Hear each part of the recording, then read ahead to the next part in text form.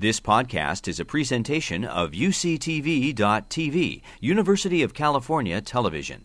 Like what you learn? Help others discover UCTV podcasts by leaving a comment or rating in iTunes. First session of this afternoon is going to be a panel discussion with a moderator. The moderator is Peter Stock, or as we call him at UCSF, Super Doc.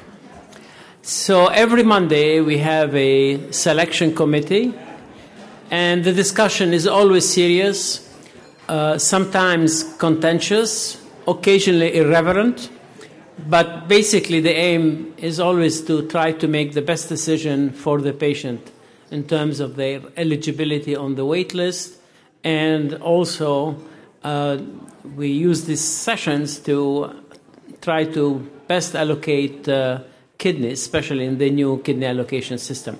So Peter Stock is going to be reviewing the new kidney allocation system, its impact on the wait list, and then we'll have the panel to take some example and discuss them.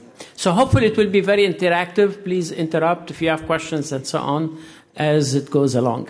Peter? Well, thank you. And Flavio, just when you want me to stop you, we'll go on for 50 minutes, and if you want to pull the hook before then, just say so. So in this 50 minutes, I want to go through how the new allocation system is, the decisions that we face when we get organ offers, and some of the problems that we have in trying to decide whether it's the right kidney for the right patient. And we really want your input. And we really want you to be involved in the decision-making because your patients will ask you, what is the right thing to do? What kind of a kidney should I be willing to accept? And in the brief period of time that we see them, whether it be an hour at the time of the evaluation where they're inundated with information, or whether it be in the receipt prior to when we do the transplant, it is really, I've been learning this stuff for 30 years, and it's still confusing to me. So I have no idea how a patient can take this in 3 hours that we do an evaluation.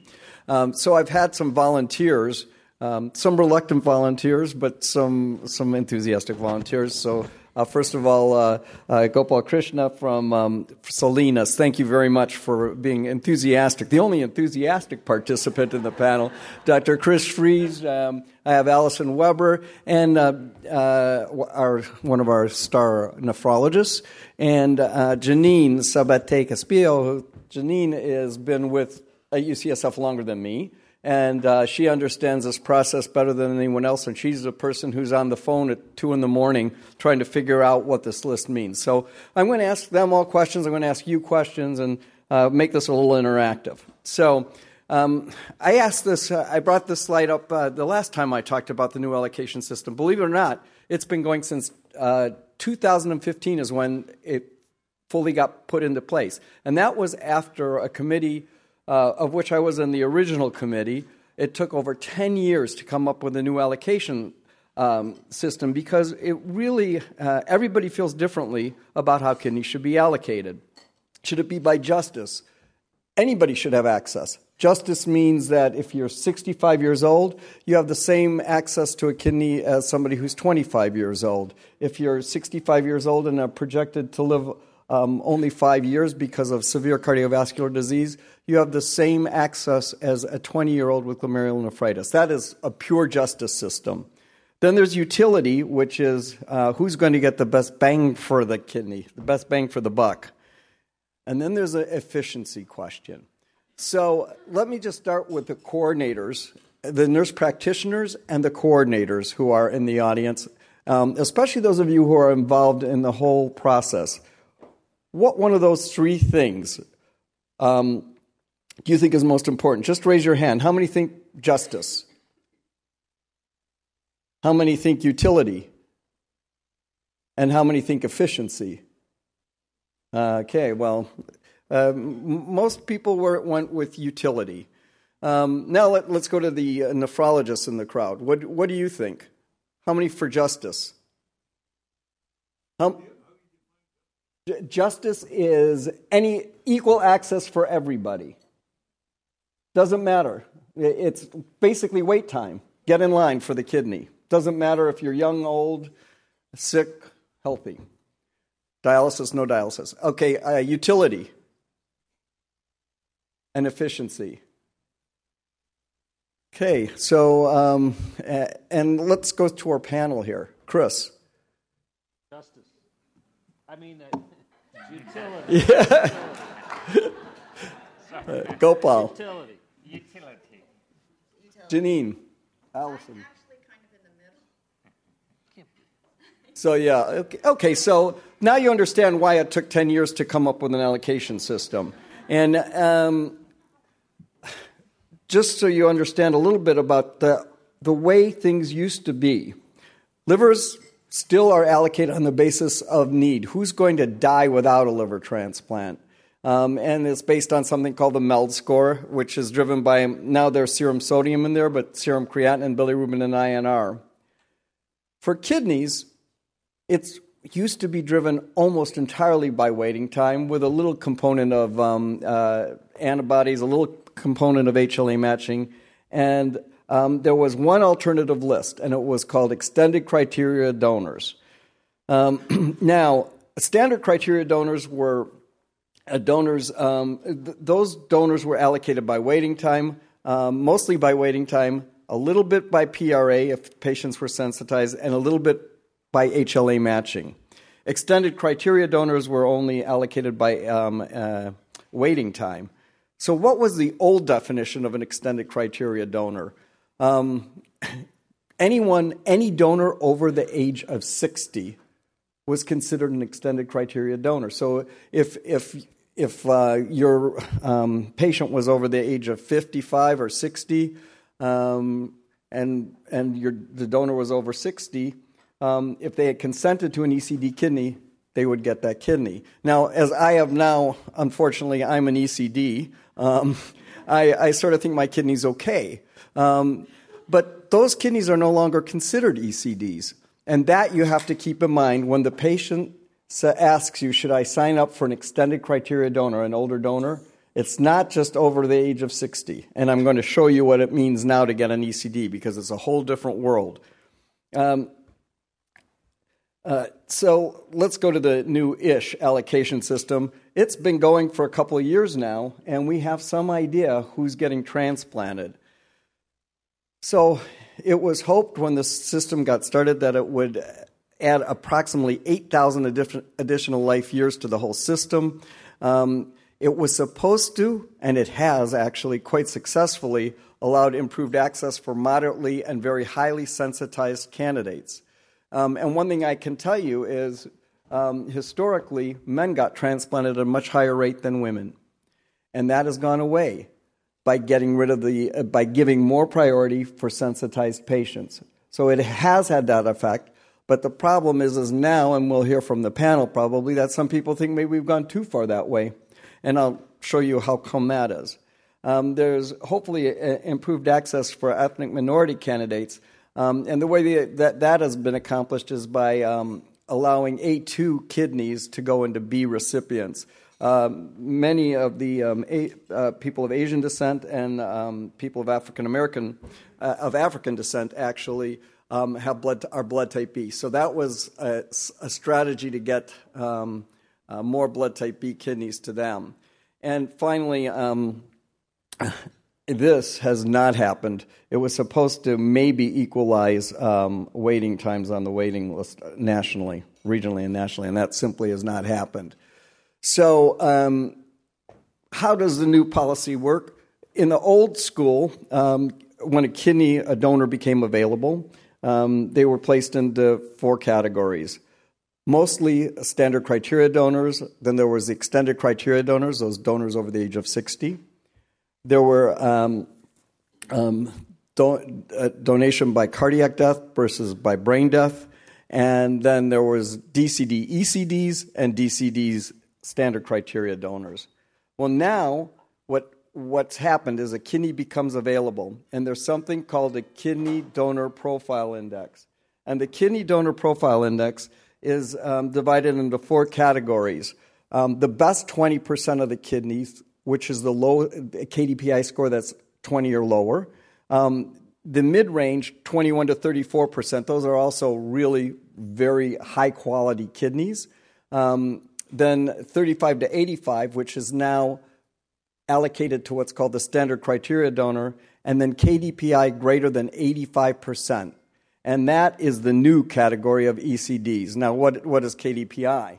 KDPI is based on, it's still driven by age, but a whole other lot of things go into it, including donor history of hypertension, donor history of diabetes. Our donors are getting older. They're getting sicker.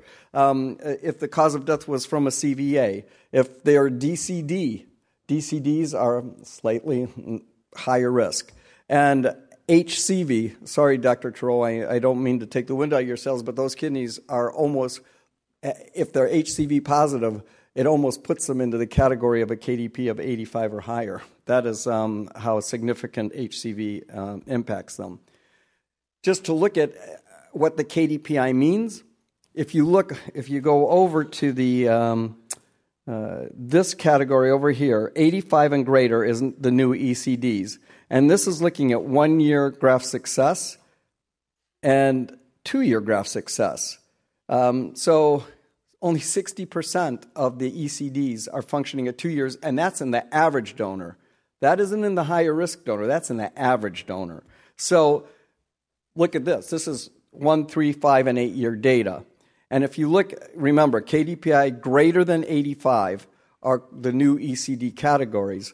Look at the average 1, 3, 5, and 8-year survival of those kidneys in an older patient. It's if we're getting over 90%, we're looking at 5-year grafts of 50% and 8 years of 33%. So we're really, if your patient asks you, should I get an ECD kidney? Not all ECD kidneys are the same. And I actually am not sure whether we should be recommending them for patients with high cardiovascular risk. So let me just ask Dr. Fries. Dr. Fries is pretty much a proponent of using these kidneys. What would you say if you have a high-risk patient, a diabetic patient who's 70 years old and is going on to dialysis, let's say 65, has maybe 20, if you look at get an angiogram and it has 20 to 30% lesions in his coronary arteries, but nothing that we would put a stent into. And they come through for evaluation. Would you tell them to get an ECD kidney? Yes. Why? Because of their predicted mortality on the wait list. So by choosing the option of a high KDPI kidney, they basically are improving their chances of survival, because they'll hopefully be transplanted a little bit sooner. Let's ask Dr. Krishna. Yeah, I completely agree with what Chris said. I think his life on dialysis is going to be miserable. Even the extra advantage he derives by being on the list and getting a chance at the kidney definitely outweighs the quality of life and quantity of life on dialysis. So, Dr. Weber, you're more conservative. Well, in this case, though, I agree. For sure. I would accept this kidney. And Janine? Oh, I agree with all the three. Okay. All right. So we've established that. I don't know that I do agree with that, because I think patients with high cardiovascular risk factors who get these marginal kidneys don't always do so well. Keep in mind those numbers were for Dr. Vincente.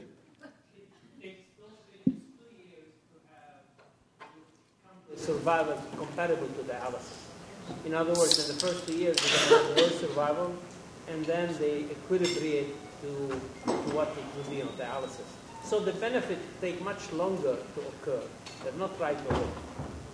So you would want to use that in a high cardiovascular risk patient? No, all I mean in a high cardiovascular risk patient who received an ECD type of kidney, it takes them much longer to get back to the baseline of equal survival as on dialysis. 2 years. Yes. Okay. So okay. Well, let's keep moving because I have some specific cases here. Now, this is remember I told you that a kidney comes in and we calculate the KDPI, and then the rank list comes to us. The rank list is generated by UNOS according to the KDPI of the kidney, and it's different for different kidneys. Sequence A is the best kidneys, the top 20%. The top 20% of kidneys are now allocated to the top 20% of recipients based on what's called the estimated post-transplant survival. Now, what's that? So, estimated post-transplant survival is looking at four very basic things. It's calculated on the recipient's age, driven heavily by age, the time on dialysis. The longer you're on dialysis, the poorer your score. Whether you've had a prior organ transplant, because those patients don't do as well, and your diabetes status. That is all that goes into that calculation, but it really drives the score quite a bit. So the top 20% of those patients are now going to get the top 20% of kidneys. The good news for that is that most of those patients don't need that extensive a workup. So, they can just come to the top of the list. Now, how has that worked? Well, the longevity matching certainly, it did benefit Mr. Hefner until recently, I guess. I think for our patients, I'm not sure if that's quite true. I think the system really, we need to do a better job of matching the donor to the recipient. So with the new allocation system, no longer is the waiting time the only factor that's driving who comes to the top of the list. And we've gotten better at trying to figure out who that is. And we need to give you the information of which patients that are on your list are going to be moving to within target range of getting a kidney transplant. And that's something we've got to do better with you. And then in turn, I think we can get your patients ready in case we get the call. So what are some of the consequences? Marginal kidneys may not get listed. I'm saying marginal candidates may not get listed now because waiting time starts with the time of the initiation of dialysis.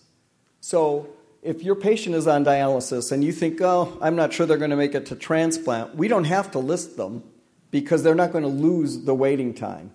It's based on the time that they start dialysis.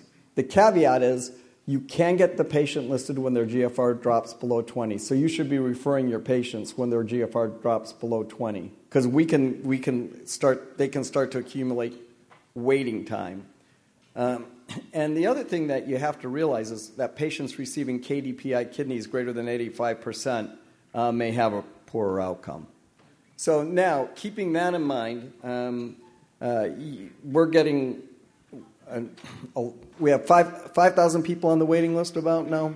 And Dr. Fries, how many of those patients, if they have diabetes and they're age 60 or greater, how many will make it to the top of the list? 1 out of 10. 1 out of 10. Okay, so keeping that in mind, I'm going to ask everybody. I'm going to go down our panel and ask, and then I'm sort of get hands in the audience. Our first recipient is a 48-year-old obese type 2 diabetic male. He's been on hemodialysis for 1 year and has a BMI of 44. Should we list these recipients? Hey, Chris, let's start with you. Well, no, we wouldn't list this. I mean, by our protocol, we wouldn't list this patient. Whether we should or not, it's another question. But by our protocol, we wouldn't because his waiting time is going to continue to accumulate, basically, because it's backdated to when he started dialysis. So, thanks. So there's no advantage to necessarily putting him on the list. And he's well outside of our BMI criteria for transplant. Which is what? For a diabetic, it would be 36, I think is what, 34, okay, 34. Maybe someday it'll be 36, but 34 now. And so, we would advise this patient that, weight loss is going to be important. We'd help him, with some referrals to our bariatric surgeons if that worked out, and then to come back and he could be activated and worked up when his BMI is within our criteria, and he won't be disadvantaged by losing waiting time on the list because it'll be backdated to his dialysis.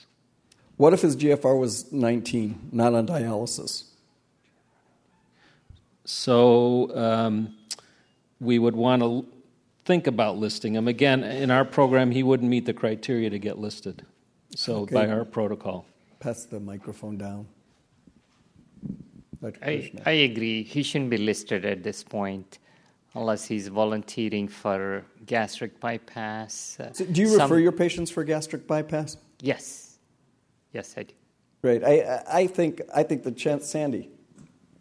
Bariatric surgery is in the what's hot. Oh, okay. So we'll hear more. Plugging your talk already, Dr. Fang. I'm between you and dinner and drinks. So. Okay. Dr. Weber. Well, so we'll hear more about that. I agree. That's our protocol is if they're on dialysis, certainly with this BMI, we would not be listing them. We are a little bit more lenient in terms of our listing criteria if they're not on dialysis because of the fact that they would be losing time if their GFR is less than 20. But overall, I would actually like to use this as an opportunity to have our referring nephrologists identify the fact that any of your patients who are obese, it would be a jumpstart for them if you, again, encourage them to start losing weight, educate them that there are weight criteria at transplant centers. And, once they hit it, once they're getting closer to dialysis or even before then, encouraging them to lose the weight so that when they get to see us, they're already halfway, if not all the way there, in terms of having had their surgery or having lost the weight. It would certainly aid in them getting transplanted sooner if they know, because a lot of patients don't necessarily know that there is BMI criteria, and the earlier they know, the earlier they can get transplanted. So, Janine, let me ask you a slightly different question.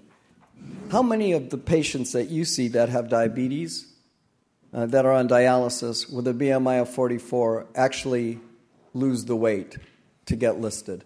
Well, part of my role is also working with patients that are at the top of the list, and I need to start their workups to get them ready for transplant. And we actually see quite a number of patients that have been put on the list, and they've percolated to the top of the list, and they have not lost the weight.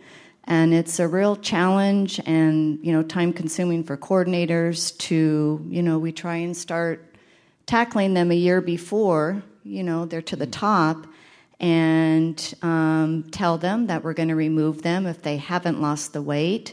And then here we go a year later, and it hasn't budged. And it's a real challenge because our protocols are getting stricter. So now we're being asked to actually remove them from the waiting list if they haven't lost the weight. And we're getting some pushback from physicians saying, no, leave them on. So it's tough. So then that first example, when, we want to put patients on that are overweight, I don't know if it's such a good idea because many of them are not losing weight. So one of the things that you need to understand is we're not being draconian about this, but we're monitored by the regulatory agencies for death on the wait list. And so, Chris, I believe we get dinged for a death on the wait list. Is that right? Right.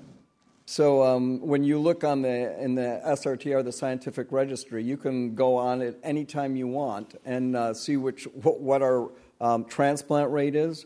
You can look at deaths on the wait list, and you can look at our outcomes. And all of that is factored in. And if you get in certain ranges, we can get into a lot of trouble because of Medicare funding. So, we want to do what's right for the patients, but we also are being held accountable, and so we have to look at that pretty closely. So let me go to recipient number 2. We have a type 2 diabetic female with coronary artery disease. She's 73 years old. She has 2 stents in. She has no potential living donors. She's blood type O, and she's on CAPD. Dr. Krishna, what do you think? This is a tough one. Yeah. She has severe coronary artery disease, and given the current waiting time in our area, I don't think it really matters. She's never going to make it. So let me ask you another question. What if she had a living donor? Should we move in that direction quickly? Yeah, depends on who the living donor is. If she wants to take a kidney from her grandchild, no. Okay. The answer is definitely no. But if it's from a neighbor who is also 70 years old, that's different. Yeah, we just did a transplant yesterday, husband and wife in their late 60s, so that might be a little bit more appropriate. Well, let's keep going because we got a lot to do. I think right now we're telling patients. Let me ask Janine one more question. How long are patients waiting for an ECD if they're blood type O? For blood type O ECD, probably right now 5-8 years. 5-8 years. Yeah, That's for an 85% or greater KDPI. Okay. So you would say living donor only then? Yes. And in Dr. Krishna, when he talked about the young granddaughter to the grandmother, he would say no. I would actually say yes and put them in the NKR and do it that way. And we just recently did that. So can you explain that in a little bit more depth, Janine? Yeah. So you was a young granddaughter in her 20s, and the grandmother was 72, I think 72, 73. And I think our group felt that, that's too young, but perhaps put them into the NKR so the young granddaughter could advantage a recipient, who's young in the NKR. And they were very happy to do that and went on to be transplanted just last week. Wow. Well, that's a short wait in the NKR. Yeah. Okay. Well, thank you for that. Then let's do recipient number 3, and we'll start with Dr. Weber on this one. A 32-year-old with a history of graft loss secondary to noncompliance at the age of 30, back on hemodialysis. So these cases kind of kill me a little bit. One thing about the allocation system that I struggle with in terms of transplanting the very highly sensitized patients is a lot of the reason, the majority of the reason those patients are highly sensitized is from a previous transplant. And in a larger portion of those cases, they lost their grafts to noncompliance potentially. And so these are patients that are now advantaged to be getting their second transplant, highly sensitized, over other people who've never had a chance at a transplant. And in some cases, they're non-compliant. So we have procedures in place to where our social workers evaluate these cases. They evaluate whether they feel the patient has insight into their past behaviors, if they seem contrite, if they've demonstrated compliance with dialysis. We look at their phosphorus levels. We call the dialysis units to find out if they've actually been showing up. Have they been trying to cut their treatment short? Have they been compliant with their medical regimen? And then we do the best we can to make the right decision about whether we can go ahead, they're ready, they can go ahead and be transplanted, or whether they need to demonstrate more compliance. We put them on a compliance plan for 6 months or so, and then we reevaluate them again. So on the one hand, this person is 32 years old. They're very young. They have a long life to live, and you want to give them a chance. Noncompliance is by far the highest in the adolescent to 20-year-old population. So it's possible that this person was very young at the time of their first transplant. So for the most part, we give them a chance if they've demonstrated compliance. And so for that reason, if they clear our protocol, I would transplant this person. I know we have some social workers here. Do you guys have any? There you guys are. You have any comments about this? What do you think about a 20-year-old who just stopped taking meds? I think it's really hard when you're a teenager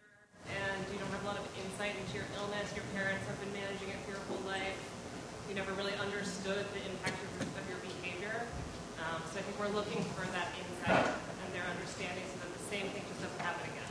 So one other question. What about, and we see this every year, 4 or 5 times, what about insurance ran out? Is that a different story? No, I think the same thing. Looking for more stable insurance and better communication. So we do have tools to address loss of insurance, but often we never heard about it the first time in our post-clinic. So I think we're looking for, we are here to help you, but you need to tell us what's going on so we can do that. Again, demonstrating that understanding of how you would address an insurance issue and how you manage that component of your healthcare in addition to taking medications, going through your lab, things like that. Thank you. Okay, so let's go on to this last patient. 55-year-old, smokes cigarettes 2 packs per day, has type 2 diabetes, has a BMI of 32, meets our criteria, on hemodialysis. List? Let's start with Dr. Krishna. This is a no-brainer. No. Dr. Fries. This patient didn't even make it by the secretary at the front desk. It would have been screened out. Okay. What if I told you that this 55-year-old has a GFR of 20, and we might be able to preempt dialysis with living donors? And now he's been screened out because he smoked cigarettes, and this person might not have known that smoking is a contraindication to transplant. Well, he'll know after he's turned down that he has to be off cigarettes for 6 months, and if he has all those great opportunities, it's in his hands to get off the cigarettes, and then he can call us at 6 months. You're so open-minded in some ways and so closed-minded in others. How many of you in the audience think that we should just go away until they are done, till they've stopped smoking? How many say yes? How many say no? Oh my God! Please.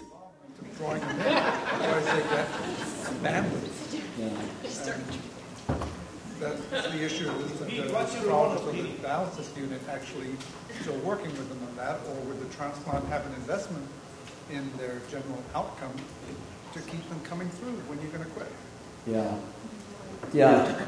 I guess my own opinion is and I'm clearly in a minority. It looks like an N equals 1. I think we should list them, and that way we engage them in the process. Otherwise, I'm afraid they're out in no man's land. That's my concern. And I don't know. Yes, sir. Does smoking include vaping? Well, that is another good question, because I don't know if any of you heard that. Does smoking include vaping? And what about marijuana use? It's legal now. So I don't know. What about marijuana? This guy's just smoked pot twice. Edibles?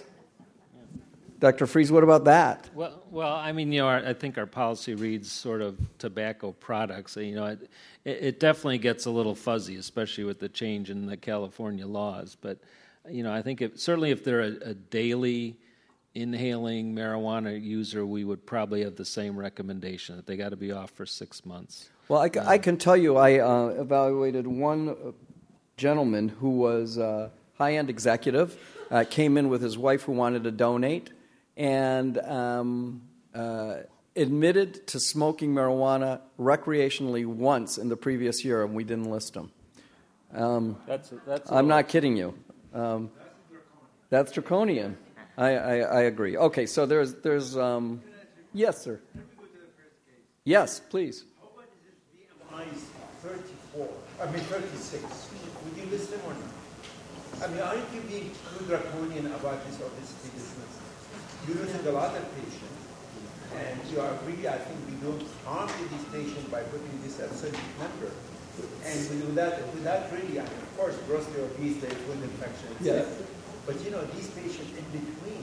That's a very important point. For those of you who didn't hear, what if the patient number one's BMI was 36? And I'm going to throw that back. Let's make it 37, because that's just above our cutoff. Dr. Fries. We've changed our protocol recently to, first off, they're on hemodialysis. Again, they're not being disadvantaged in terms of losing waiting time. And we aren't going to transplant them until they meet our weight cutoff. So sure, they could sit on the list, nothing's going to happen to them. It really doesn't make a difference. But the trickier question is if they aren't on dialysis. And there we will allow for patients who are above our transplant BMI to go onto the list as long as they're not, super obese. I mean, a BMI of 44, they aren't going to get on any kind of list. And then, we'll tell them they got to lose the weight before they can be activated and move forward with transplant. Because there, if their GFR is less than 20, you don't want them to be disadvantaged and miss out on that wait time. So thank you for those comments. I think they're important. Yes, sir. They're also at that borderline with a surgical in-person decision. Because I do find some of these are, I won't call it draconian, but they're numerically based. When surely as a surgeon you're going to see patients that, no, I can do that one. Can you repeat the question? That's a very important point. I'm glad you brought that up. Can you repeat the question? So it was a question about, really you're asking the validity of BMI as a flat, rule out, rule in type thing. And, you get the weightlifter whose BMI may be 36, they're very fit. We may have some leeway for that. And, it's the same on the donor side. There are specific cases where surgeon judgment or our team's judgment will trump what those hard cutoffs are. Yeah, and I think that's a very important point because we see a lot of patients from the Hawaiian Islands, the Samoans, who are, we call big boned, and BMI is not a fair assessment. So I think in questionable cases, I have to say that our nephrology colleagues will sometimes call us in and say, would you do this? So that's an important point. Can I make a point, Peter? Yes. So I'm sorry. This whole obesity paradox puts dialysis nephrologists in a very difficult spot. So at the end of the day, if his BMI is 36, 37, he has a relative advantage in surviving while he's on dialysis. And how do I go and tell him he needs to lose weight very rapidly when his chances are, at best, 1 in 10 of getting a kidney? That is a sobering question, and I'm going to let Allison answer that one. Well, I think, again, there's always opportunities to educate patients about how to get them transplanted sooner, and I think that's the key part there. I mean, if you have a patient who's got no living donors, and you're right, and they're diabetic, they've got a 1 in 10 chance of actually getting a kidney transplant. But that would be a great opportunity for you to say and remind them that a living donor would get them transplanted right away, that living donors don't have to be family members. They could be friends. They could be colleagues, encouraging them to get the word out. What things that I always say to my patients is have somebody send out a mass email on your behalf if you're comfortable with that. If you're part of a synagogue or a church or a community center, having somebody announce it on your behalf if you're comfortable with that. These are concepts that patients don't always think about. Social media, that would be a great opportunity for you to say, given your circumstances, you're at very, low chance of you actually getting a deceased donor transplant. You really need to think about living donation, how you can potentially start that conversation with them and let them know the statistics. That would be the best way to go. If they lost weight and they had a living donor, we could transplant them right away. Yeah, I think we're going to hear this as a recurrent theme throughout today because the face of our waiting list is changing. It is increasing. It's increasing everywhere in the country. We're hardest hit here, but it's everywhere. And we really have to rethink this, and we really, I think, have to push living donation. And there are some people out there who have donors, and they say, oh, we're not compatible, age mismatch. And I think it's a new world. And we have paired exchanges, and as Janine mentioned, and these are things we have to think about. So Can I say one more thing, Peter? I mean, there's always a lot of hesitation. You have a person who has children and they don't want their they always say, I don't want them to donate. I don't want them to donate. I don't want them. And, some things that I always say is, we do a thorough evaluation of all of our donors. We do CAT scan, we do blood tests, we do urine tests. And if we see anything that's at all alarming, we rule them out as donors. And sometimes that's very helpful for them to hear that we do an extensive workup, physical exam, blood tests, everything, and that we're very strict and we're very conservative overall. And if we find anything alarming, we won't accept them as a donor. And sometimes patients will hear that and they'll hear that they get a thorough workup and they'll feel a little differently. So that's another thing when I hear a patient saying, I don't want to harm my family member. I don't want to harm my loved one. What I tell them, and those are things that you can also tell your patients who have those hesitations, that we do such an extensive workup, and we turn people down if we see anything that we think is too high risk. Thank you. So, Dr. Vincenti, whenever you want to give me the hook, give me the hook. I won't be offended. It would stop me at 50 minutes because I have about 5 more cases to talk about, and so I won't be offended. Okay, so... patients who are highly sensitized now are getting a huge advantage. Not only are they giving points, and I'll show you what those points are in a second, but they also are getting exposed to kidneys across the country. So if they have a PRA, a calculated PRA of 100%, we used to never get those patients transplanted. Now, if they have a PRA of 100%, they get 200 points, the equivalent of 200 years of waiting time, which puts them right to the top of the list, and it puts them to the top of the national list. So the chance of finding a compatible kidney with a PRA of 100%, and Raja's not speaking this year, but is very high for some patients with 100% PRA. If they have a calculated PRA of 99%, they get regional. Region 5 is the whole West Coast. They get regional priority. And look at the number of points they're getting now. It used to be 4 points for highly sensitized patients. Now it goes all the way up to 200 points. But if your CPRA is above 85%, you're getting 2, 4, 6 points. Each year of waiting is 1 point. So you get some idea of the great priority of patients that are highly sensitized. So these are patients on your list that we will call you, we'll let you know they are moving to the top of the list, time to get the cardiac workup. Now, I have to tell you in the same breath that, actually, I'll ask Janine. Janine, what do you think about the number of highly sensitized patients that are popping up on your, whenever you're on call, how many patients are highly sensitized at the top of the list? I take call usually 1 to 2 times a week, and probably every time I'm on call, we're bringing somebody in with a high CPRA. I actually think the system's a little bit unfair currently because it seems like those are the only patients coming in for transplant are these high CPRA patients who are newly evaluated and they're being called in for transplant within 6 months. So it's gotten a little hard for me in the last year, sort of seeing this time and time.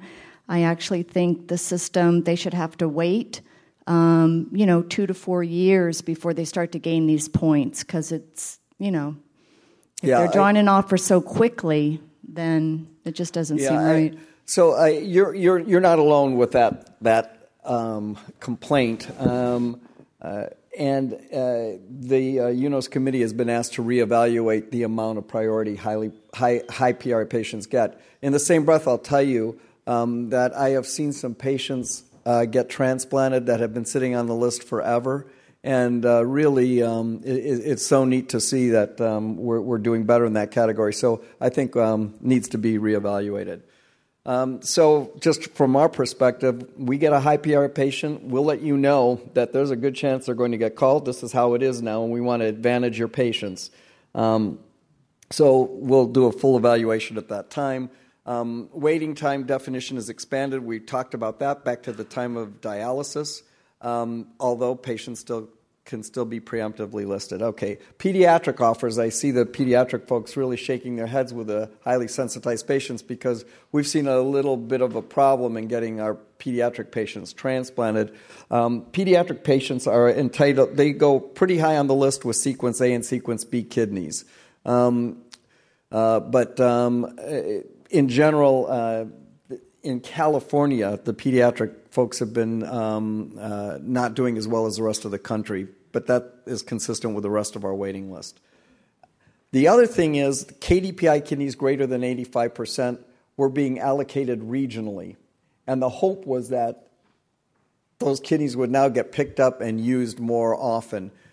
In fact, this has been very problematic because these marginal kidneys are getting to the site where they've been allocated, and then the surgeons are going, "Ugh, I don't want this kidney for my patient."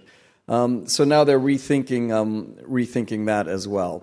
So now we're going to go to about 4 or 5 clinical scenarios to show you what pops up on the waiting list when we get a given kind of a donor.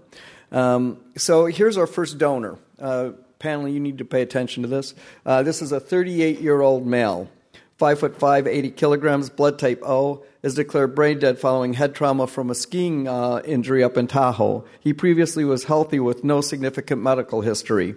His terminal creatinine is 1.3 with a KDPI of 21%. So this is not a top 20% kidney, but a top 21% kidney. Serologies are negative for CMV, HBV, HCV, and HIV. So this is a sequence B kidney.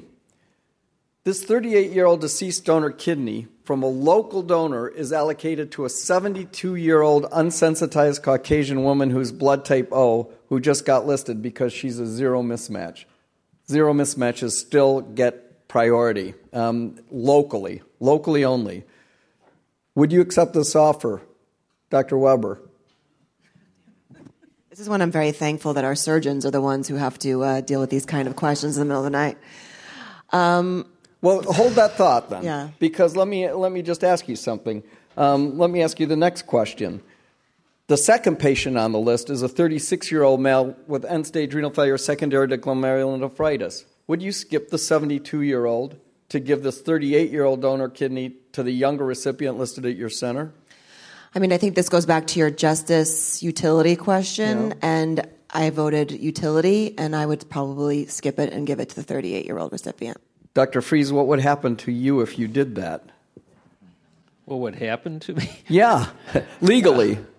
Well, it depends if someone found out about it. But first of all, I would give it to the 72-year-old because that's what our allocation rules are, and so I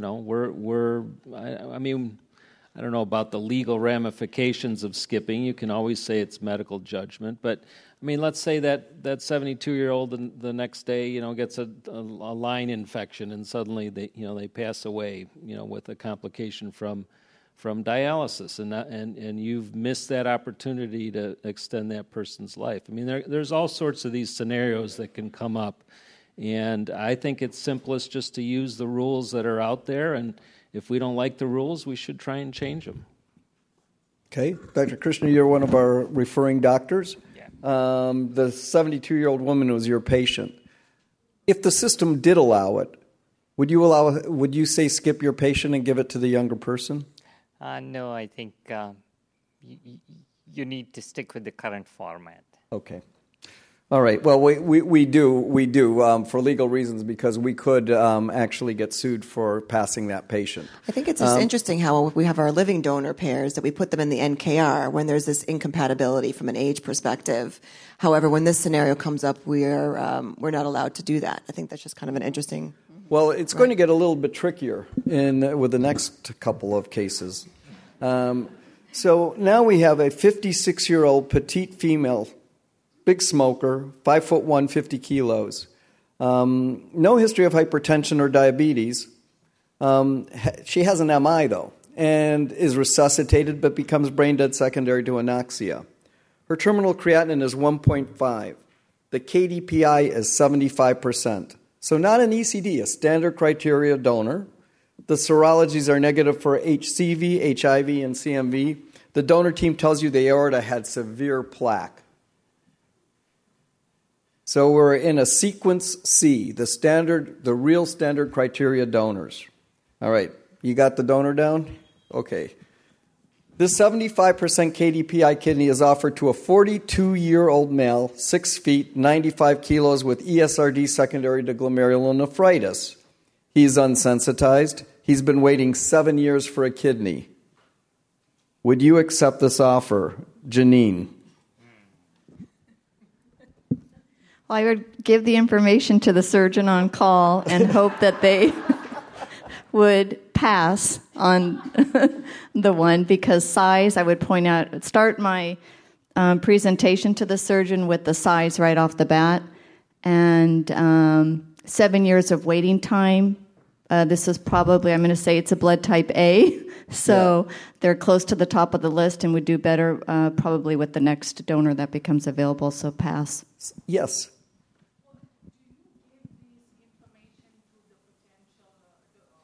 In the 42 years old? No, I would not give this information. That's the other interesting thing. They don't. Well, let me ask. I was going to call on Dr. Fang because I'm tired of Dr. Freeze for right now. But Dr. Fang, I'm going to get back to your point because it's really an important one. Dr. Fang, it's 2 a.m. You get the list. Janine, you're lucky if Janine is on call. She knows how to work the list pretty quickly. What do you ask Janine to find on the list? Because you can drop down as far as you want. What do you tell her? An old, small patient. So, an old, small patient. Now, I mean, the previous donor was 50. I'd be interested in her presenting creatinine as opposed to, maybe if the creatinine. So it doesn't have to be a 75-year-old, but it can't be a man who's 6 feet, tall and 200 pounds. If it's 50 or older, if it's the same age as the donor, the size mismatch is going to be very. So I think I would ask for a smaller, older person too, because there's a small mass there. But Janine, how often, to your very important point, how often do the patients ask you, what kind of a kidney are you giving me?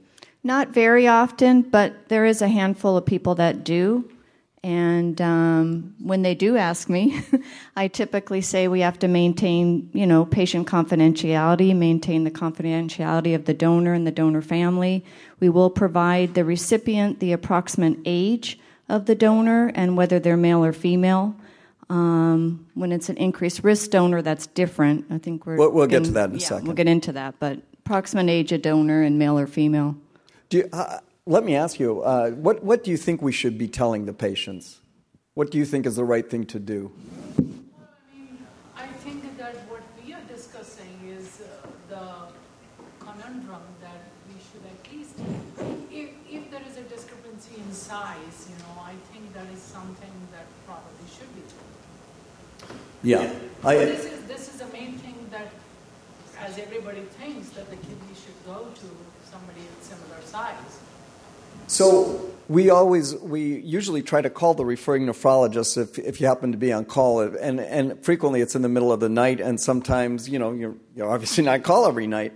But Janine, if the referring nephrologist asks you these questions, you can tell them what kind of a kidney it is, correct? Yes. Mm-hmm. And in some detail. So those are questions that you ought to ask. I personally think you ought to ask. Yes, sir.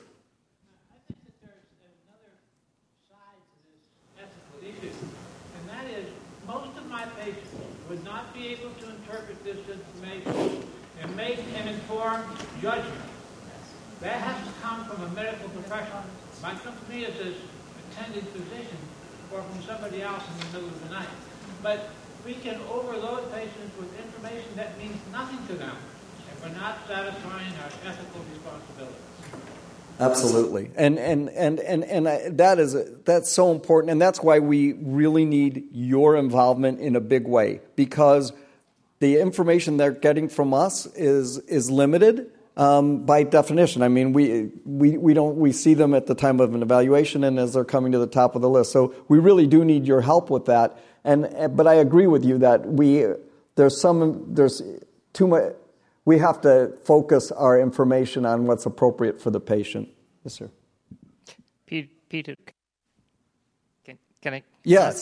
So if I'm the nephrologist on call and you ask me, the question I would ask you is, in a small woman, creatinine of 1.5 with atheromatous plaque, admitting creatinine of 1.5, that's pretty bad.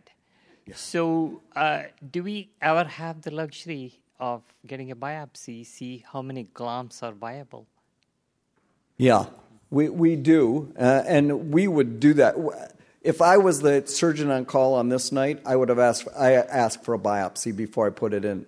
But there's a problem with asking for biopsies sometimes. Like, Chris, you want to talk? Would you ask for a biopsy? I mean, there's a lot of complicating factors that go into that decision. In this case, if you had a small recipient, older probably than this donor, I don't think I'd ask for a biopsy because I think that's a very reasonable kidney for that person. In other words, the kidney looks like that patient. The real problem we run into with biopsies is all the high KDPI kidneys. A fair number of them do get biopsies, which by definition we know are going to be abnormal, and then you're left with interpreting what level of abnormalness are you willing to deal with, and there's a huge range in that comfort level, and so a lot of the kidneys end up getting discarded that might have worked just fine. So biopsies are helpful in certain situations, but I think in kidneys where you can predict that the biopsy is going to look abnormal, I like to use other features, such as the terminal creatinine, and by definition it's usually going into a patient who's more desperate to receive the kidney. So a lot of times I won't ask for biopsies in high KDPI kidneys, but we have a wide spectrum of practice. Did you have a question? Not that other question I agree most patients can't interpret, but I would say that at least from the ECD, and now maybe I'm thinking more of the very high KDPIs, generally are involved in a conversation that, or the able patient have preset their questions to ask. I was surprised to hear you couldn't tell us. Maybe that's only for the Class C, not the... Because I actually have someone right now who he's 64 or 5, but he looks like he's 50. And he's doing fine. He can wait a long time. Right. I think I would tell that. Yeah, I would. I personally would agree. I would tell your patient, if say he was 60, looking like he was 50. I would not accept an ECD kidney for him. I would advise him against it. I would advise him for an infectious high-risk kidney, which we'll get to in a second. Sandy, you had a comment? Yeah, I think the presenting creatinine is actually really important, especially if you have a story where, the ambulance came and they were in the ED in, an hour, because I think that's more reflective, quote-unquote, of the baseline. And I think that's because I think the flip side of the coin, just like Chris said, this kidney is not going to be perfect. So getting biopsies, especially if the presenting creatinine is 0.8 or 1.0, is only going to help you not use the kidney, right? But I think the flip side is we have a lot of young donors who have a KDPI of 60%, but have a presenting creatinine of 1.5 to 1.8. And you see that there's horrible vessel disease because they are completely undiagnosed. And so, often presenting creatinine is important to interpret the terminal creatinine. Thank you. So let's go on to do I want to do this one? Sure. So that KDPI kidney of 75% standard criteria, Class C, is offered to a 56-year-old female, 5 foot, 55 kilograms, with end-stage failure secondary to hypertension. She's unsensitized, has been waiting 7 years for a kidney. What do you think of this one? Dr. Krishna, it's your patient now. I would. Dr. Fries? I would too. Wouldn't hesitate, actually. Dr. Weber. Yep. Looks perfect. Janine. Yes. I would hesitate. I would hesitate, but... You wouldn't even put it in that smoker that you got on the She's 56 years old. She's waited 7 years, and she's getting an ECD-ish kidney. What blood type? O. For O, yes. For A, no. Okay. All right. So let's go on to Dr. Vincenti is giving me the hook. So do I want to go to this one? This will be the last one. I'm going to skip the infectious high-risk donors, and I'm just going to tell you, if you talk to your patients about anything, to expedite time to transplant, in 1 second, I would tell you to advise them to take an infectious high-risk donor. These are donors that test negative for HIV, hepatitis, test negative for everything, but they happen to come from somebody, an IV drug abuser who died with a needle in their arm. Those are high risk, higher risk, which means about 1 in 1,000 is the number of false positives in somebody who's actively shooting drugs or men having sex with men. False negatives. So make sure you tell your patients that those are good kidneys, because I can't remember one kidney that we've transplanted from the infectious high risk category that has actually transmitted disease. Yes, sir. Oh, yeah, your patient has to sign a consent for that. And if it's 2 a.m. and the coordinator is running down the list, if they haven't consented to infectious high risk, they won't even be offered the kidney. No. We inform them the class of the KDPI. But we would tell you. I mean, if we called it it was just mentioned, we give the KDPI to the patient. They won't know what that means, but it should mean something to you, and then you could say, oh, I don't know, So just this last case, we get a real ECD kidney. It's a 69-year-old woman with a history of hypertension who died from a CVA. The donor team tells you that there's adherent fat and a markedly atherosclerotic aorta. The terminal creatinine is 1.7. KDPI, 85%. ECD in the new system. All serologies are negative. So that is sequence D. So this ECD kidney, your patient is consented to an ECD kidney, is allocated to a 55-year-old diabetic male. 55-year-old diabetics can be listed for ECDs. They've consented to receive an ECD kidney, and he's been waiting 3 years and now is at the top of the ECD list. Would you accept this offer? Dr. Fries. This one's a little harder. Because of the size mismatch is the only reason I'd hesitate. Age-wise, he's a diabetic, high risk for mortality on dialysis, so accepting an ECD or a high KDPI makes sense. I'm not worried about the arteriosclerosis or on the aorta. A lot of times the renal arteries are fine. This may be a case if you really felt strongly you wanted to use it in this particular patient, you might want to get a biopsy, and it might sway you one way or the other. That's one option. Yes.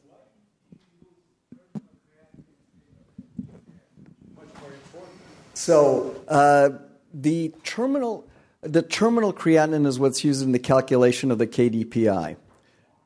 Yeah, well, that's a good point. That's a good question. Dr. Feng just brought that up. She would agree with you. Creatinine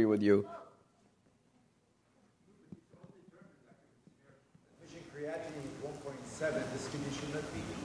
Exactly. Yeah. Well. Yes. So I don't know if you've heard that. The point is that we really should not be using terminal creatinine, but the admission creatinine. So that's a UNOS policy thing, and I'm not sure how they came to that, to be honest with you. Yes, Elizabeth. After discussion of the opioid to allow you to use both kidneys to override the size mismatch? Can we use both kidneys in one patient? Yes, for really high KDPI kidneys with low GFR. I forget what the number is, but at some number, they will allocate them as dual transplants. And we've done, Dr. Hiroshi is the king of those. He's done 7 dual kidneys. But keep in mind, putting in 2 marginal kidneys into an atherosclerotic vessel in a high-risk patient, you're doubling the complication rate. But yes, that is a possibility. So, Dr. Krishnan, what were you going to say about this patient? Yeah, for vast majority of my patients, I would say yes. 9 out of 10 patients. I would like to embellish this a little bit. I wish there is a better system for the recipients rather than accepting ECD or not. I have 50-year-olds who are on the last leg of their vascular access. Yes. And you may or may not know that. And I may not be the one on call. Or I may have a patient, maybe 50 years old, doing miserable on dialysis. So 9 out of 10 times, I would take any kidney. Yeah. So that's really interesting and really good to hear. And I'm sure Dr. Fries is just smiling hearing that because he would agree with you. Is there a way that information can be conveyed to us? Yeah. Somehow, That's the question. I think I'm going to stop now. But yes.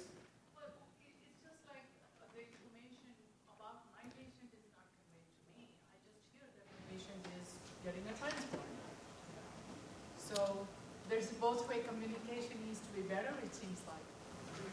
So I'm going to make a suggestion, and that is, I think we need to do better on our end communicating to you when your patients are coming to the top of the list. So we have to give you this list, and then you can look at that list and say, this patient is, this patient is in trouble. And we need to do better. So I think on our end, we're just sort of now figuring out which patients are popping up at the top of the list with this new allocation system. So I think, Allison, to address your issue of how can we do better, I think that's how we can do better to improve our communication with all of you. And we can do as good as we can do. But I think that's the answer. We have to have the right referring docs attached to the patients and then give you that list. You've been listening to a podcast by University of California Television. For more information about this program or UCTV, visit us online at uctv.tv.